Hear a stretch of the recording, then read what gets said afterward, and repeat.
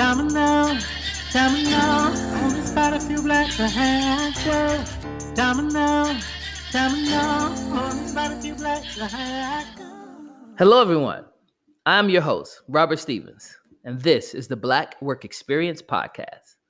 As you may know, I started this podcast because I was tired of being the only black male or one of the few black people at my organization. This can be crazy. I was constantly called upon to speak for the Black experience or expected to do the emotional labor after blatantly racist things occurred. This is heavy, and it left me feeling fragile, unappreciated, and in need of a change. I began to ask my friends if they ever experienced being the one of the few people of color at their job and the impact it had upon them. We discussed what it felt like to experience microaggressions and not have a friend or ally to lean on. Balancing the thin line between needing your coins and not being tokenized is never easy. But guess what? You have us now, and we will always have your back. The Black Work Experience explores the intersection between race, class, and privilege in America and in the workplace. We tell the stories of those who paved and are currently paving the way. As people of color gain more institutional, political, and economic power, we often find ourselves surrounded by people who don't look like us, talk like us, or think like us. This podcast discusses what it's like to walk in the shoes of those and share their experiences. However, a lot of Black people experience microaggressions on a daily, and we need an outlet. This is your outlet. You are not alone. This podcast is for all people, but we focus heavily on Black people. I want you to know that you're not the only one experiencing microaggressions, otherness at work, or loneliness. If you identify with majority culture, listen to the podcast. Think about what you can do to help your Black colleagues when your coworker talks over them, runs to the manager instead of talking to them and having a difficult conversation, or cause them intimidated.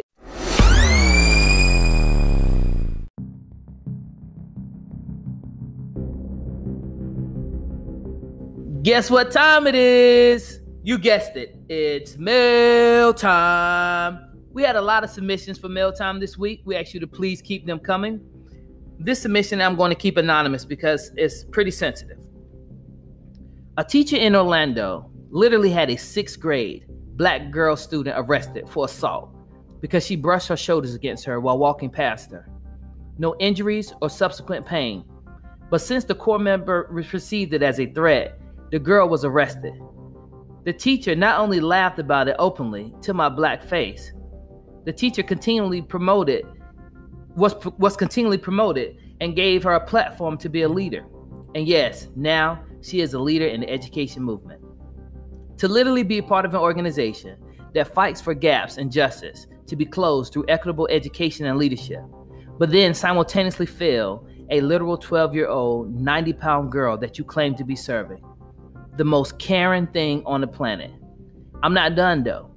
To this day, I hope this teacher has learned from it. How this is not reminiscent of the same violence that white women have been enacting towards Black children since day one, i.e. Emmett Till, Tamir Rice.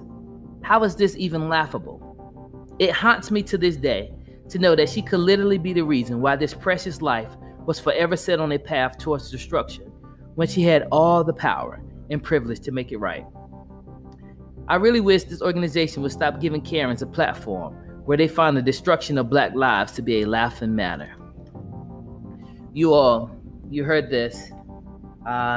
This is showing how education rears its ugly head, how systemic racism, how power rears its head in education. And we know, anyone who deals in education, or if you have a kid, you know that a lot of times, or if you're familiar with the facts, you can tell that a lot of students are being arrested, not outside of school, but more students are being arrested out of school than at any time in the past. And this is a problem.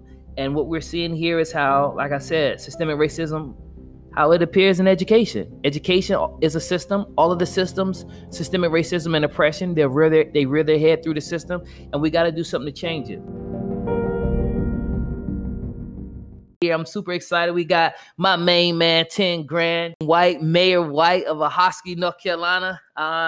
I mean, this gentleman needs no introduction. If you know me, you've listened to me, you follow me. If you follow me on Instagram, you've seen me. You've seen pictures with him. We've been down since two flats since freshman year at Winston-Salem State University.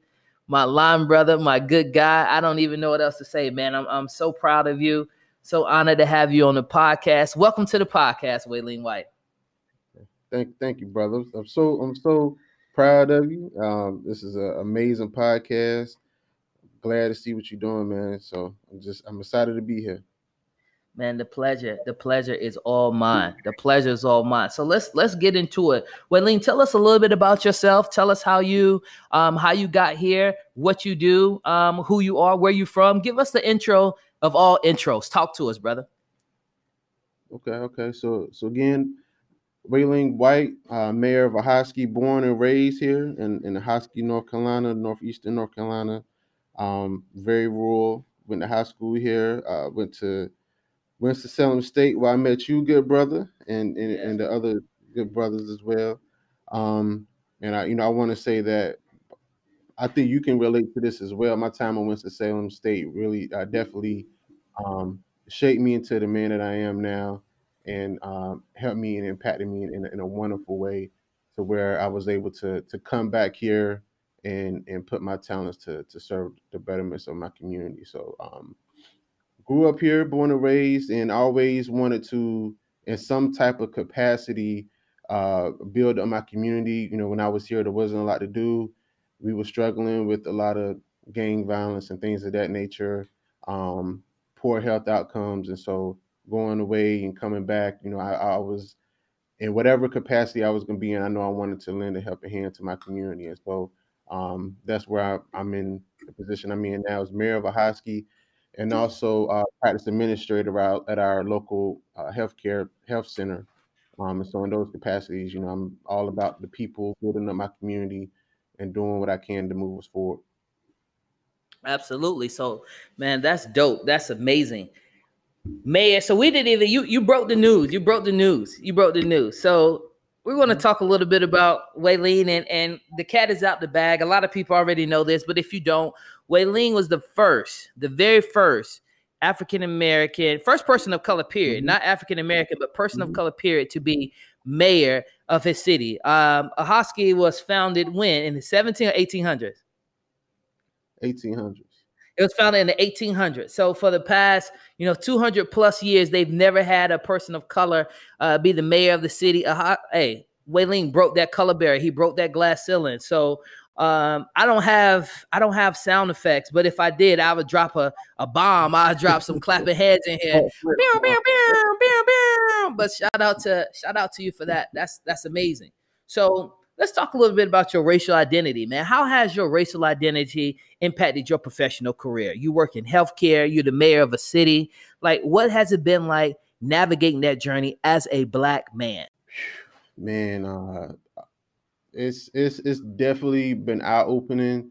Again, I'm gonna shout out Winston-Salem State, man. Going to the HBCU, and like coming from here, I could say, of course, growing up in the hood, man, we really didn't value education and being professional and things of that nature. And so being around, people like you, other young Black men, and impacted me. It showed me how we can maneuver, how we can be in these professional settings, still stay true to ourselves and our culture, and not have to jeopardize ourselves in those type of settings. So coming back here, especially northeastern North Carolina, everybody knows that we struggle to the day with certain racisms and systemic racism here, and a lot of it is really ignored. It's accepted. It's been the way that it's been going for so long that people don't even realize it's an issue here. So in the professional settings here, I've dealt with racism a lot, and as a millennial, I think I speak for our entire generation that we don't play that. You can see That's a with fact. things of that nature. We not with that. So I work hard, call it out. There's been a lot of in the past opportunities that have come to the forefront to where I've been, you know, I would just be away from just because I was a minority. So perfect example, beyond have years of experience. I was a CEO at the age of 22 years old, and I joined the company and was told I couldn't even be a site manager. I didn't have enough experience. 2 weeks later, I'm working with the person that they hired, and they said they didn't even have experience in healthcare. They was in retail. And so it's, it's little things like that that moving back out it will quickly snap me into reality, like, man, okay, you back home. This is what happens. This is what goes on. But now we at a new day to where, you know, equity is at the forefront. It's definitely being ignored here for a long time. But we've been doing all we can to bring this to the forefront in organizations and in the town. So it's a huge struggle. Sometimes, you know, you feel like you're alone fighting this battle. Ahoskie is about 70% African American, and you know, people say, "Well, how do you feel being the first African American mayor?" You know, this town has been 70% black for I don't know how long, and so I'm kind of it's kind of frustrating knowing I'm the first black one. Like we should have had this done a long time ago. You know, why in 2019 was the first African American male, first minority being in this position. Like that's a bigger issue that we need to address. So For that's sure. struggle, but you know the fight is worth fighting, um and it's just, you know, I'm up to the task. I know you are, man. I know you are. I think, you know, like I said, we go back. We go back. Waylene and I have been in some battles together. We've done a lot of things together. So I think back. How do you think you've been prepared throughout your leadership journeys? You know, you were the president of the frat in school when we were in undergrad. You know, you ran a small business. You know, so how do you think you've been prepared as a black man to step into leadership? You spoke about Winston-Salem State University and like the impact that it had upon you and your development. What other parts do you think have been like instrumental in your development as a leader, as a black man in your leadership? I would say two things. One being surrounding myself with like-minded individuals. Anybody hears your podcast, I know the type of person you are, and the drive and the level of commitment you put towards your projects, and you know, surrounding myself with like-minded individuals that are moving in those directions, and you know, because iron sharpens iron. So having Mm-hmm. myself around it has definitely helped me, definitely molded me throughout these years. And I would say authenticity, you know, being authentic, Mm-hmm. staying true, and not taking no for an answer. You know, Sure. you know, I've been in plenty positions where it's, you know, we've you know, you get taken around in circles, and your vision that you have for yourself and for your life can be altered. But as long as, you know, staying the course and staying committed, you know, that has definitely worked well for me in the past. And that's what you gotta do. I think one thing that's super important that I tell my daughters, I tell everyone, never, ever, ever accept a no from someone who doesn't have the power to give you yes. Right. And I think like that's real when you say stay committed, and people gonna get in your way, they're gonna tell you no all the time, but don't accept those no's. So this is something I always think about. Like you have the unfortunate privilege of being the mayor of a city and also being a healthcare administrator working in healthcare during the time of COVID. How have you managed that as a healthcare administrator as well as the mayor of the city, trying to keep your people safe? Like, what have you done, and how are you attacking COVID, knowing that it is disproportionately killing Black and brown people due to a variety of different circumstances? What have you done? How have you addressed it? Well, when I get asked this question a lot, I kind of joke because I feel like I got bad luck, because this is my first time going into politics and working in healthcare full time. It's like, who else would this happen to their first time? A whole pandemic hits the world. But I think that it's been hard work on the healthcare. Working full time, making sure that our patients and our staff is being safe, is well taken care of, and the level of work that is been going on behind the scenes in these healthcare settings is, it's resulted in a lot of burnout for staff. I've actually worked on the front lines with my staff, from the clinical department to the administrative. Everybody's doing what they need to do, and then you take home the worry of if you have been exposed or been infected. So you're always trying to protect yourself and protect your family, and so it's a lot of emotional draining, physical draining that's been going on these past couple of months. So it's definitely been a struggle, and so I commend everybody that is that goes to work, especially in the healthcare setting, because it's definitely scary. It's very scary, and I think that seeing on the from day to day, seeing it firsthand really fuels the fire for me when I'm in these meetings and as mayor, just to make sure that we're doing all we can to help the city and to help the town. So some of the things that I've been able to do is to um, gather more PPE. Our people, what I've seen, what we've been doing recently, we have a lot of people here that have been not able to get out to get food, to go to grocery stores. So they've been taking advantage of our food banks with our local churches. So and the way it's set up, they have vehicles. They're able to pull up, open their trunk. There's no interaction between volunteers and people in the community. Put the food in their trunk. And so what we've been doing are the particular spaces where we want to provide the free PPE. I don't want nobody in the community to be able to go without a mask, especially with the mask mandate and not being able to protect themselves. So we've been providing free PPE kits to food banks, just so that we can make sure that everybody leaves with gloves, with sanitizer, and masks, to make sure that them and their family is being safe when they have to go out within the public. So um, I know it's a lot of debate about masks and things of that nature, but seeing the effect that it's had on patients, on our practice, on staff, it's definitely not something that I'm taking lightly, and that our town isn't taking lightly. And it's been extremely helpful.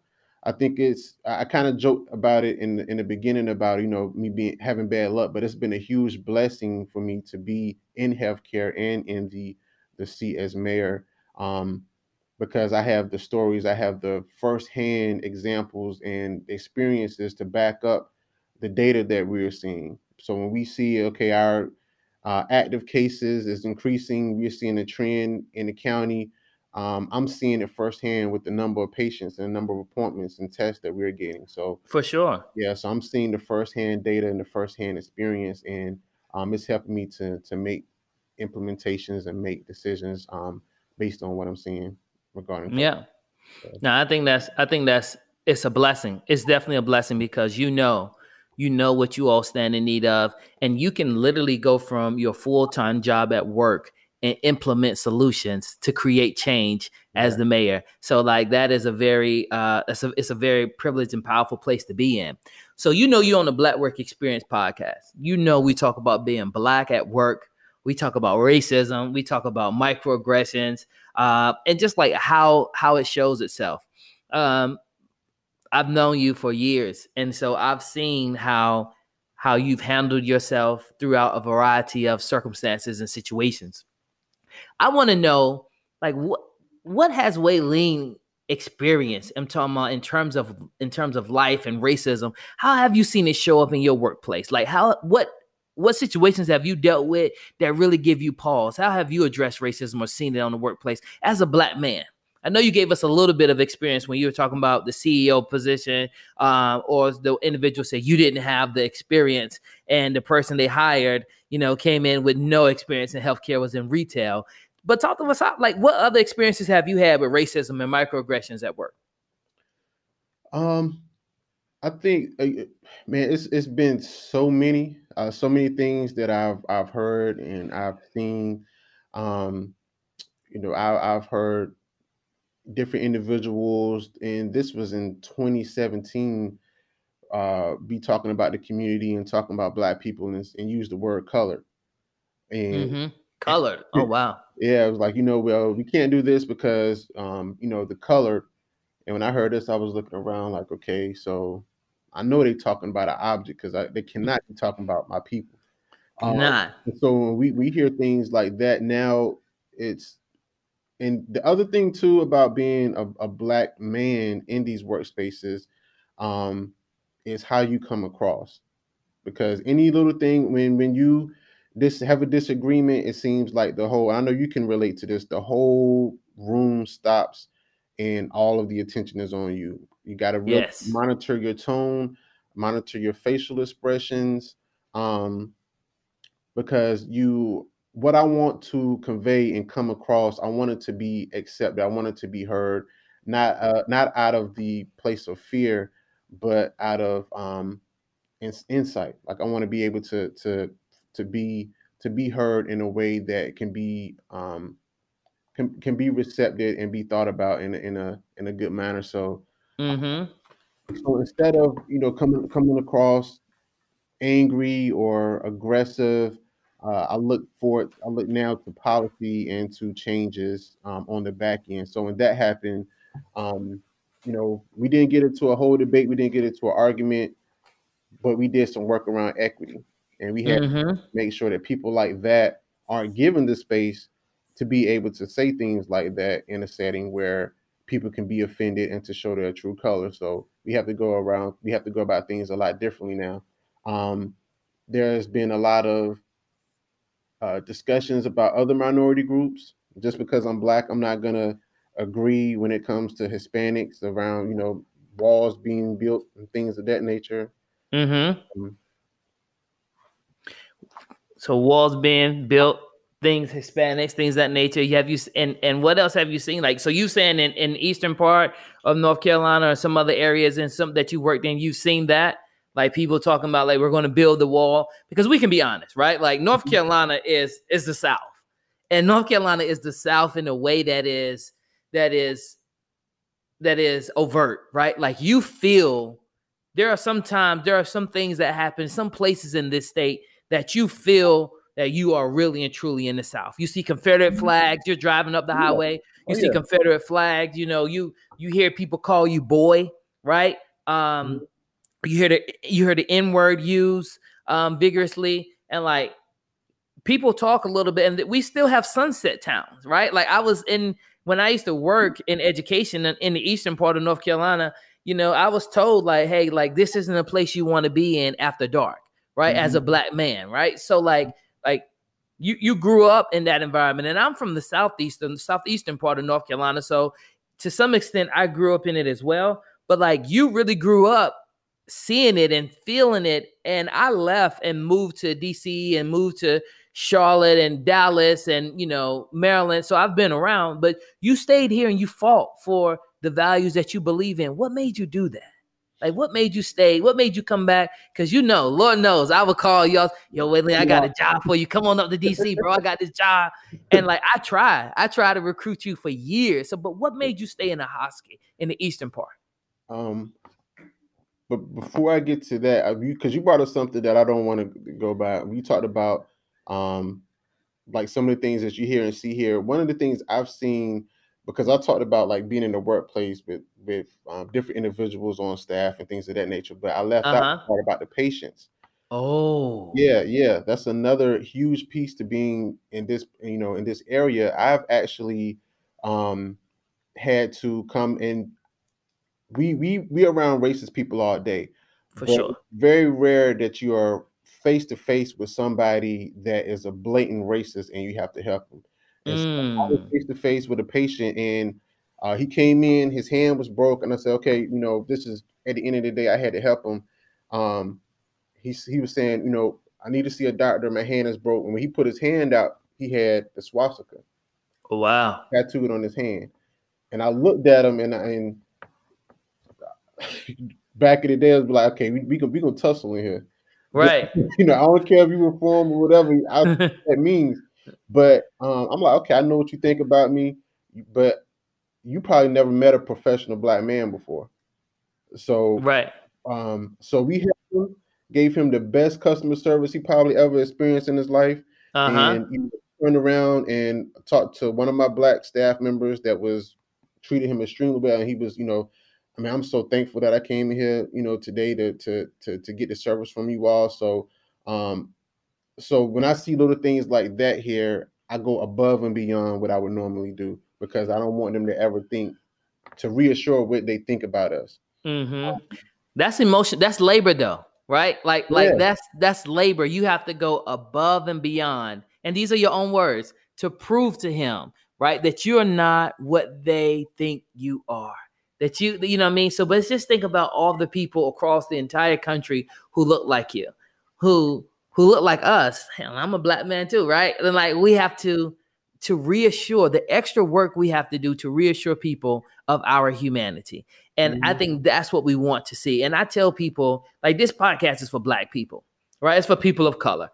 But I really encourage, I have a lot of white listeners who listen to the podcast and they see different sides of like the experience, right? Like they see like what their coworkers must go through.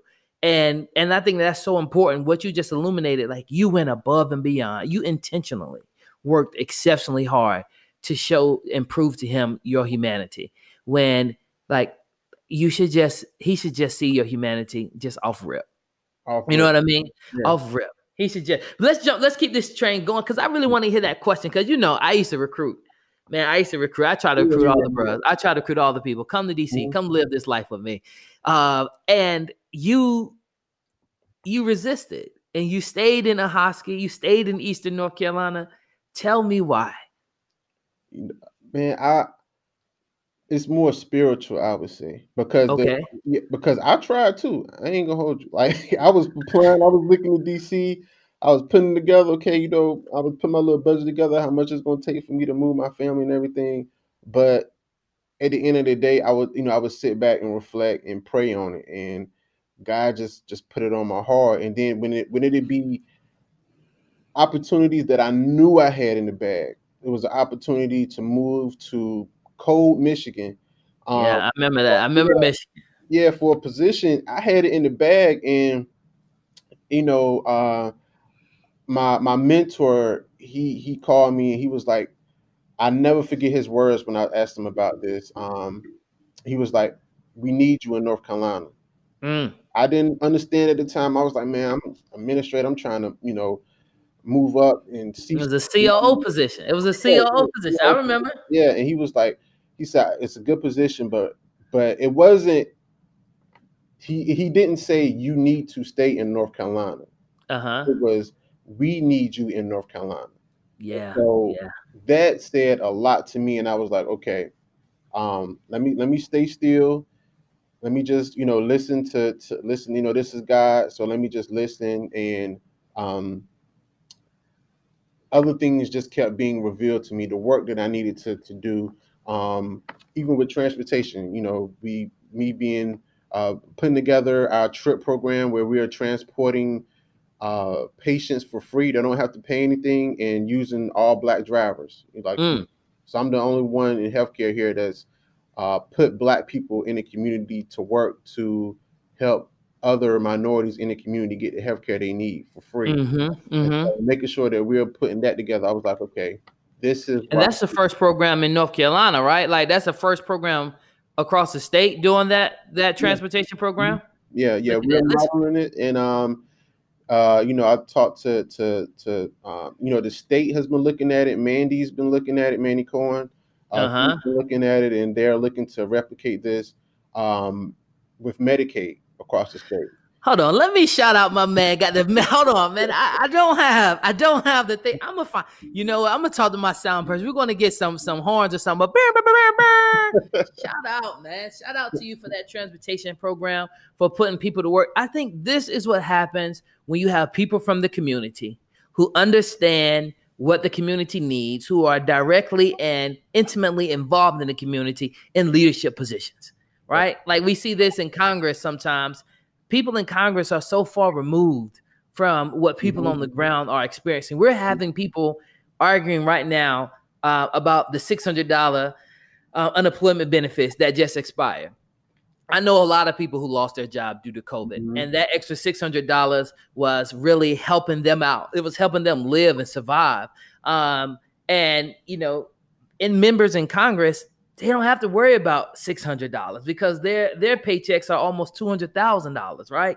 Right. They don't have to worry about how they're going to feed their families. Have you experienced any of that? Seeing like maybe having to talk to individuals as the mayor, people are wondering like, how are you going to maybe like create jobs, or how are you going to keep the community safe? And like, how have you been able to deal with that? Because you're a Black man from that community. I remember when, just full disclosure, I had the privilege of managing your campaign. So I know the campaign intimately, right? And I know when we talk, one of the things you said is, man, like, I want to make sure that these people are safe.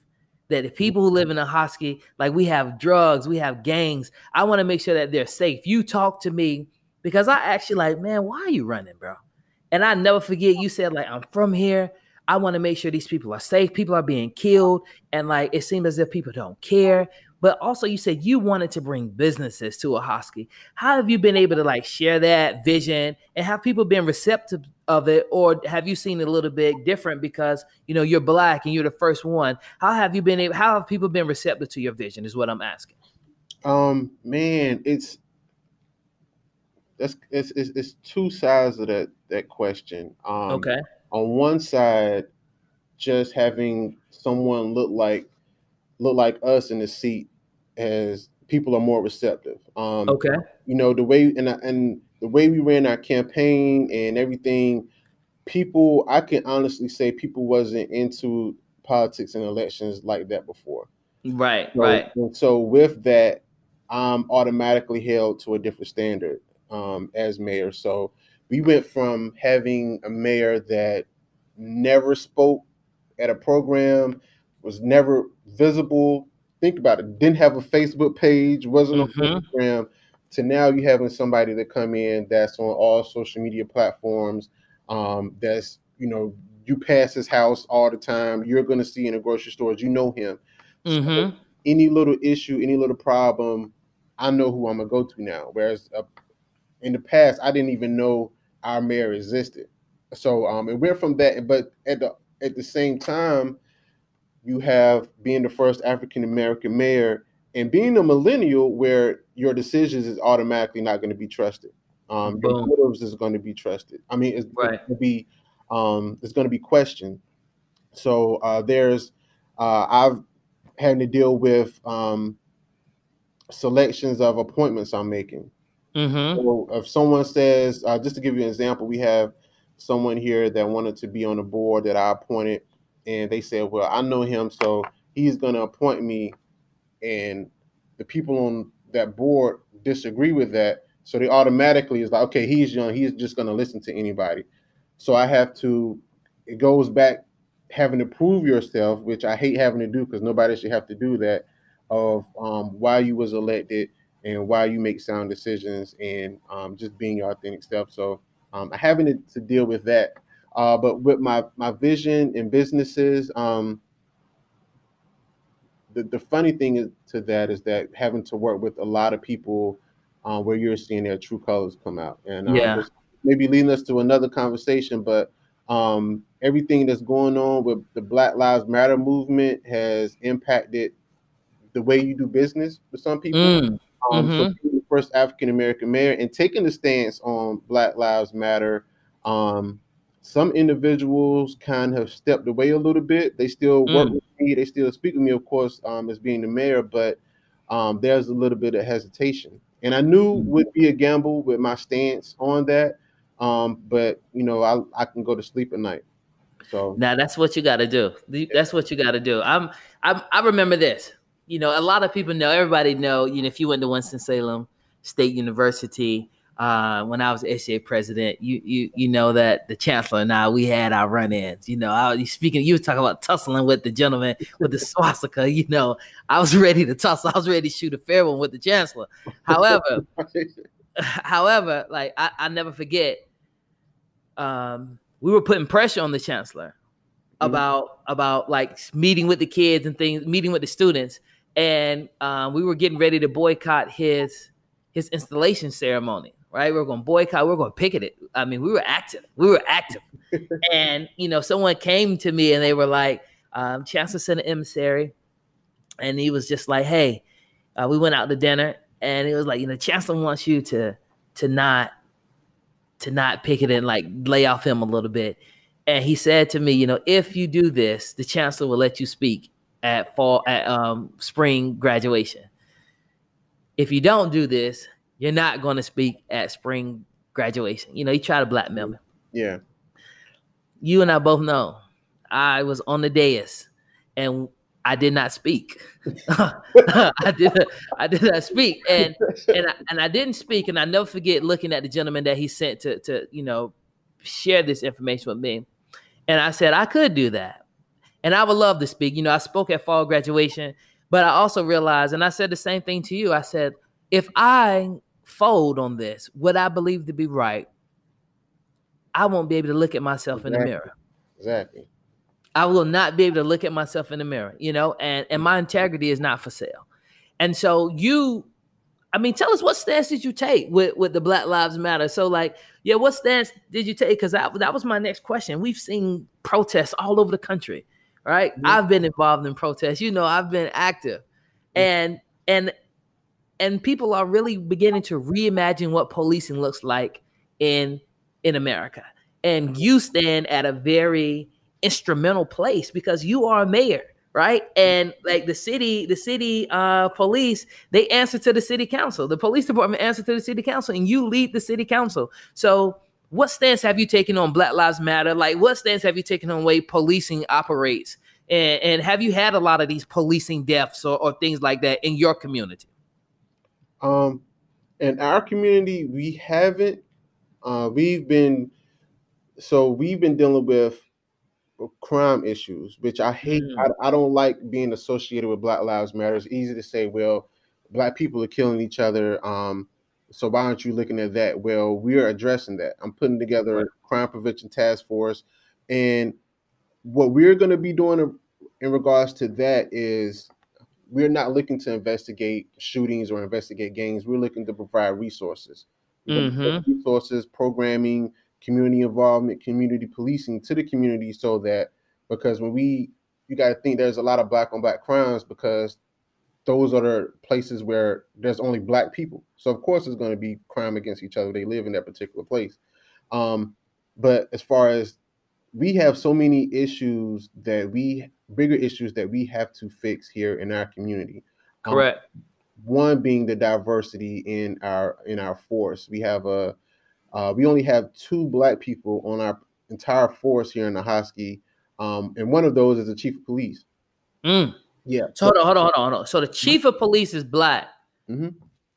Didn't you say that Ahoskie is 70% Black? Yes. And there are 2 Black people on the entire police force. Yes. Oh wow.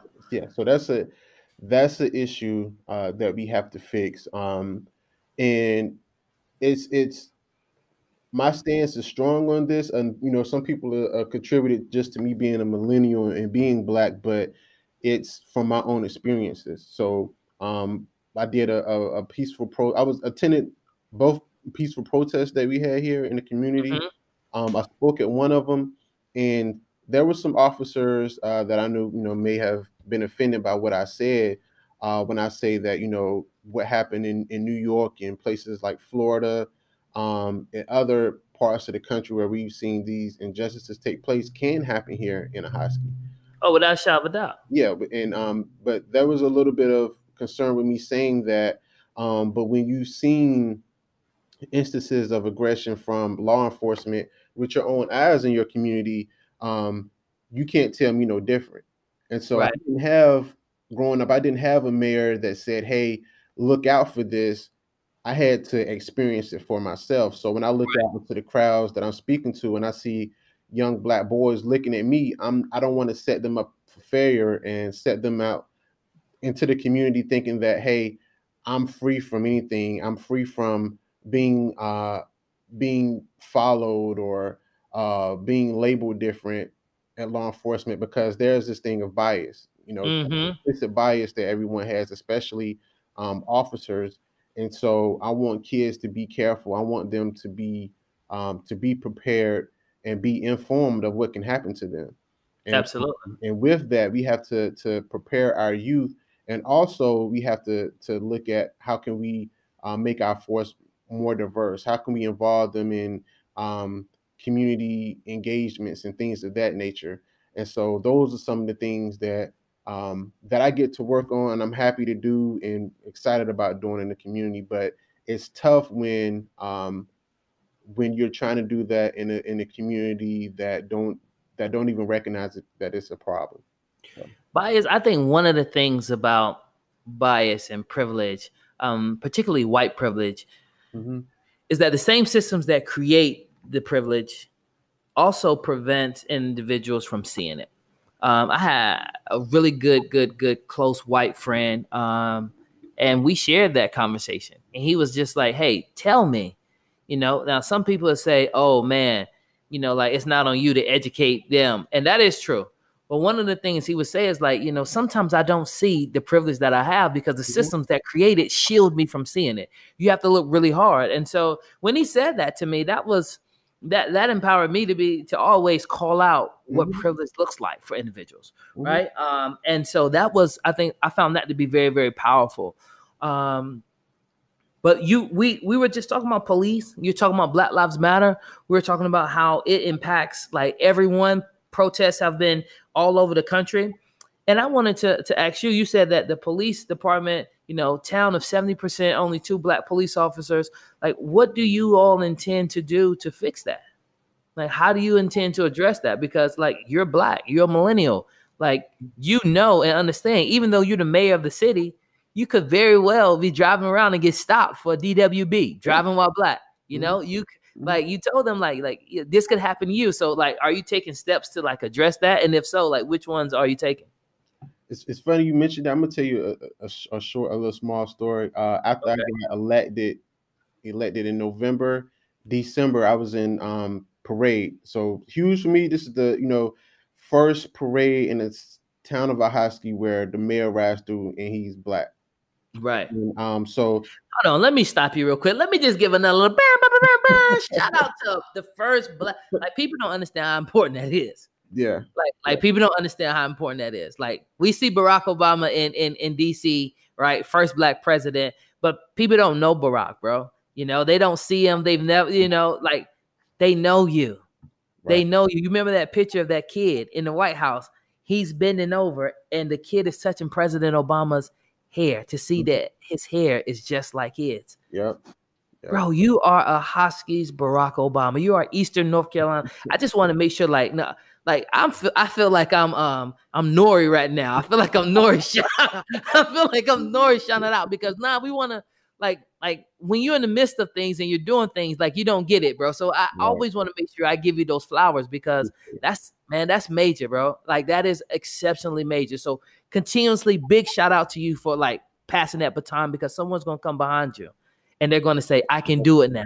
Because I saw Waylene White do it. They're not going to say like I can hoop because I know that Waylene's line brother Terrell used to give him buckets, but they're going to be able to say that like I can become mayor of Ahoskie, and that's important. But go ahead though. Go ahead. You said so. Short story. Go ahead. Give us a story. Yeah. So do the parade. My daughter has a dance. So run down to Wilmington, see her dance, come back, and my wife she drops her phone in the vehicle we rode in. So we're calling the lady to find out if the phone is in the vehicle. She's like, yeah, it's here. It's at my house. Come get it.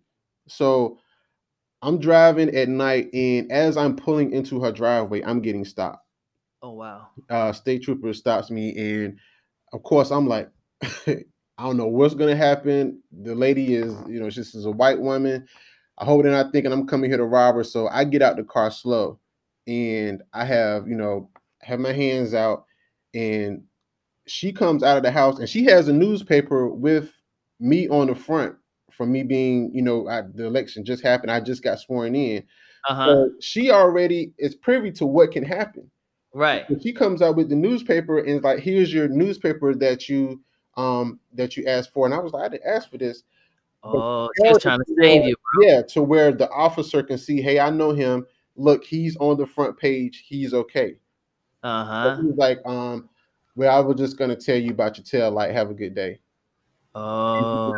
And she just looked at me and she just shook her head. And I'm just like, this is real. You could have she literally could have saved your life, bro. Yeah, yeah. Anything could have happened, and she said, I just wanted to. I saw him pulling you over, and I thought I thought this could help you for him to see who you were, Mm. and that's and no one else can benefit from that. Right. That doesn't happen on a regular where somebody can have reassurance for them interacting with the police. Yep. Yeah, so I just said all that to say that being married, man, I'm not exempt at all. I I tell people all the time, bro. They kill. We talk about like respectability politics, right? Like, oh, pull your pants up. Oh, wear a shirt and tie. Oh, keep a neat haircut. Trim your beard. Let me explain something to you. They killed Dr. King in a suit. That's a He fact. had on a suit. That's a fact. Malcolm X had on a suit. Like, respectability will not save us. The only thing that will save us is reimagining the system and working to upend systemic racism and oppression. Mm-hmm. Like that is it. But kudos, shout out to that woman who did that, because she saved your life. Major shout out to her. Yeah. So speaking of white women, and I want to ask the question that I ask all the people. We've had allies show up, and allies have been amazing. But what would you say to them? Like I said, this Black Work Experience podcast is geared towards Black people, but we have a lot of white friends who listen in. And so for those white friends who listen and figure out how they can do better, how they can be an ally, what would you suggest that white people do to help Black people with systemic racism, with oppression, especially in the workplace when you're dealing with microaggressions and racism, and we think about what happened with Amy Cooper in New York in the park, right? When she saw that gentleman and she called the police because he told her to put her dog on a leash, right? Mm-hmm. And she's like, I'm gonna call the police and tell them there's a Black man that's menacing and threatening me. We see that all the time in the workplace, except for it may not be as overt, right? Like we see them individuals maybe in the boardroom say, oh, this person isn't ready for this job, let's give it to someone else. Or we see them when they go to the board, or they go over your head and go talk to the leader of the organization, or maybe call you intimidating, or do anything. Like with Black women, they say the angry Black woman. What would you say to white people who are listening to this podcast and want to do better at work? How could they be better allies? What would you say? Don't be silent. Don't be silent, and recognize your privilege and use it to take action. I have a white ally, and we have these conversations. She asks questions. I don't feel like you have to. It's okay to ask questions and to educate yourself. Right. So she asks questions, and if she's going to make a statement, or if she feels a certain way, we have that safe space to where we can have open dialogue and have that insight. And she uses that for policy changes, for implementation. When we work around equity, she takes the discussions and things that we spoke about, and she speaks out against that. So I've seen it work tremendously. There are some things that just being a Black man in an organization, I'm not going to be able to change. Never will. I'm going to take an ally to be able to do that. So just be brave and be accountable, and not be afraid to speak out, because I've seen so many people, and I've been in meetings, and I'll feel a way, and they'll know it, and after say, I didn't say nothing, but I agree with you. And it's not doing anything to say it now. You didn't stand up when I needed you to. So yeah, so taking the stand and just and being brave is what's needed right now. We need more allies, and I think that now more people are speaking out, more people are having these conversations. So it's time to move past conversation into actual actual action that's making things happen. I think that that is what you just said. Those 3 words, like, don't be silent, right? Mm-hmm. Use your voice. Mm-hmm. Those like there are signs that protest that read and speak. White silence is violence, because when they don't use their voice, when they refrain from speaking up, then bad things happen, right? So that is amazing. Now I can't in good conscience have you say that and then not say this quote by Audre Lorde that really, in my opinion, it's just amazing, right? And it's this quote that reads, "When we speak, we are afraid our words will not be heard or welcome. But when we are silent, we are still afraid. So it is better to speak." I just shout out to Audre Lorde, because someone exposed me to that quote one time, and I use that when I talk to like my white friends and white compadres who want to speak up but are afraid that they're going to say the wrong thing. Like, use your voice. It's always better to speak. It's always better to use your voice. So we talked about what you'll say to white people who can be allies. Now, in my opinion, some of the most important things, words of advice, words of wisdom, what will you say? What are the words of wisdom for Waylon White coming to the little black boy, the little brown boy, the little black girl, the little brown girl who's coming behind you? What words of advice do you say to them? Do you lead to them who want to get involved, and they may be fighting to make a name for themselves, or be one of the few people of color at their organization? What advice do you have for them to hang in there? Definitely stay true to yourself.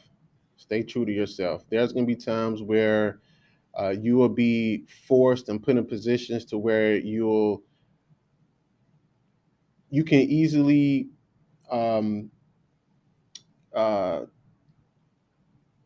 be in a position to where you have to put on the mask and be someone else, and have to jeopardize who you are as an individual. But just stay authentic, be yourself. One of the things that you said earlier was real important to me and dear to my heart. You said, if you wear dreads or having to stay clean shaven and wear a suit and things of that nature. And a lot of people feel like, well, I have to be as close to being white to be professional or to be accepted. But just stay true to yourself and true to your own thoughts, your values.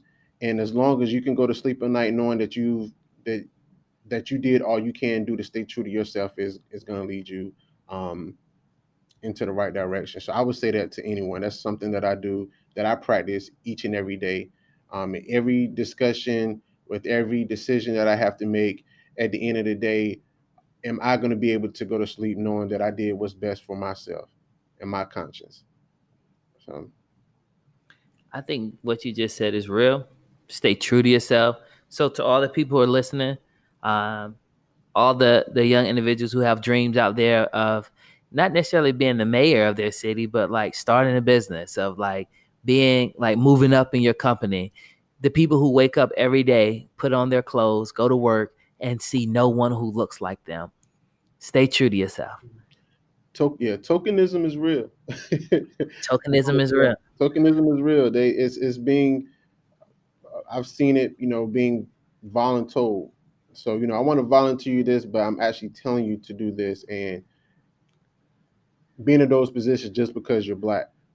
So in these professional settings, it's not always, you can be as smart as you can, but sometimes you're going to be put in positions just because you're a man, just because you're black, and that is not always, it's not always right, and it's not always what's needed at the time. But even in those instances, staying true is going to get you through it. That's real. Bishop Freddie Haynes, for those of you who live in Dallas, Texas, or know the southwestern part of the country, Bishop Freddie Haynes is a major, he has a mega church down there. Amazing guy. Well, I'll never forget, I was at a National Urban League meeting in Dallas, Texas, and he came and spoke. And he looked at the crowd and he admonished us to He said, I know that we have people who work at, like these top consulting firms. You're like leaders. You got Price Waterhouse and Cooper, PwC, Ernst & Young, all these people, National Urban League. It was a young professionals group. So a lot of us were professionals. And he told us, he said he admonished us. He charged us. He said, when you walk in that door, you may be the only one. Mm-hmm. He said, but your charge is to wedge yourself in the door. Be a wedge and refuse to let that door close without pulling more people who look like you through. Mm-hmm. And so, like a lot of people who listen to this podcast, I look at our analytics, like they're young professionals. But I want you all to know that, like, you don't have to be the only one. Find a way to pull people who look like you through the door. I've always listened to that. And I've always been reminded as I've moved up into leadership roles and organizations and been able to hire people, like, I understand that we don't get the same access to opportunities that other people do. That's the fact. Like, we don't get access to leadership roles. Like, so when you look at jobs, people ask for supervisory experience. That a lot of Black people get looked over for supervisory roles, right? So if we don't give them those opportunities and provide opportunities for people who may not always have it at their front door, who will? So you heard it from Waylene White, mayor of Ahoskie, healthcare administrator, MBA, Winston-Salem State University, Alpha, all around, my brother from another mother. Thank you for joining the podcast, man. Thank you for hanging in here, sharing these words of wisdom. And I can't say anything else, brother. Anything else you'd like to say to the people? Man, I think you covered it all. It's been a wonderful time. I enjoyed this. Definitely thank you for the space, for being able to share this opportunity to tell a little bit about my community. Nobody ever hears about Ahoskie. When I was even at Winston-Salem State, people would say, what's your name? I'd be like, Waylene, where you from? Ahoskie? I'm like, what? I never heard a name or a town like this. So thank you for this platform, for being able to share our story, and be able to talk about the experience. This is a wonderful podcast, and I just want to thank you for the time, brother. Absolutely, man. No problem. You have a good one, and you all stay blessed. Thanks for listening to the Black Workers Experience podcast. If you like the show, be sure to subscribe, rate, and review. If you want to hear more from me, follow me on IG at BWEPod or Twitter at BWEPodcast. Thanks, you all.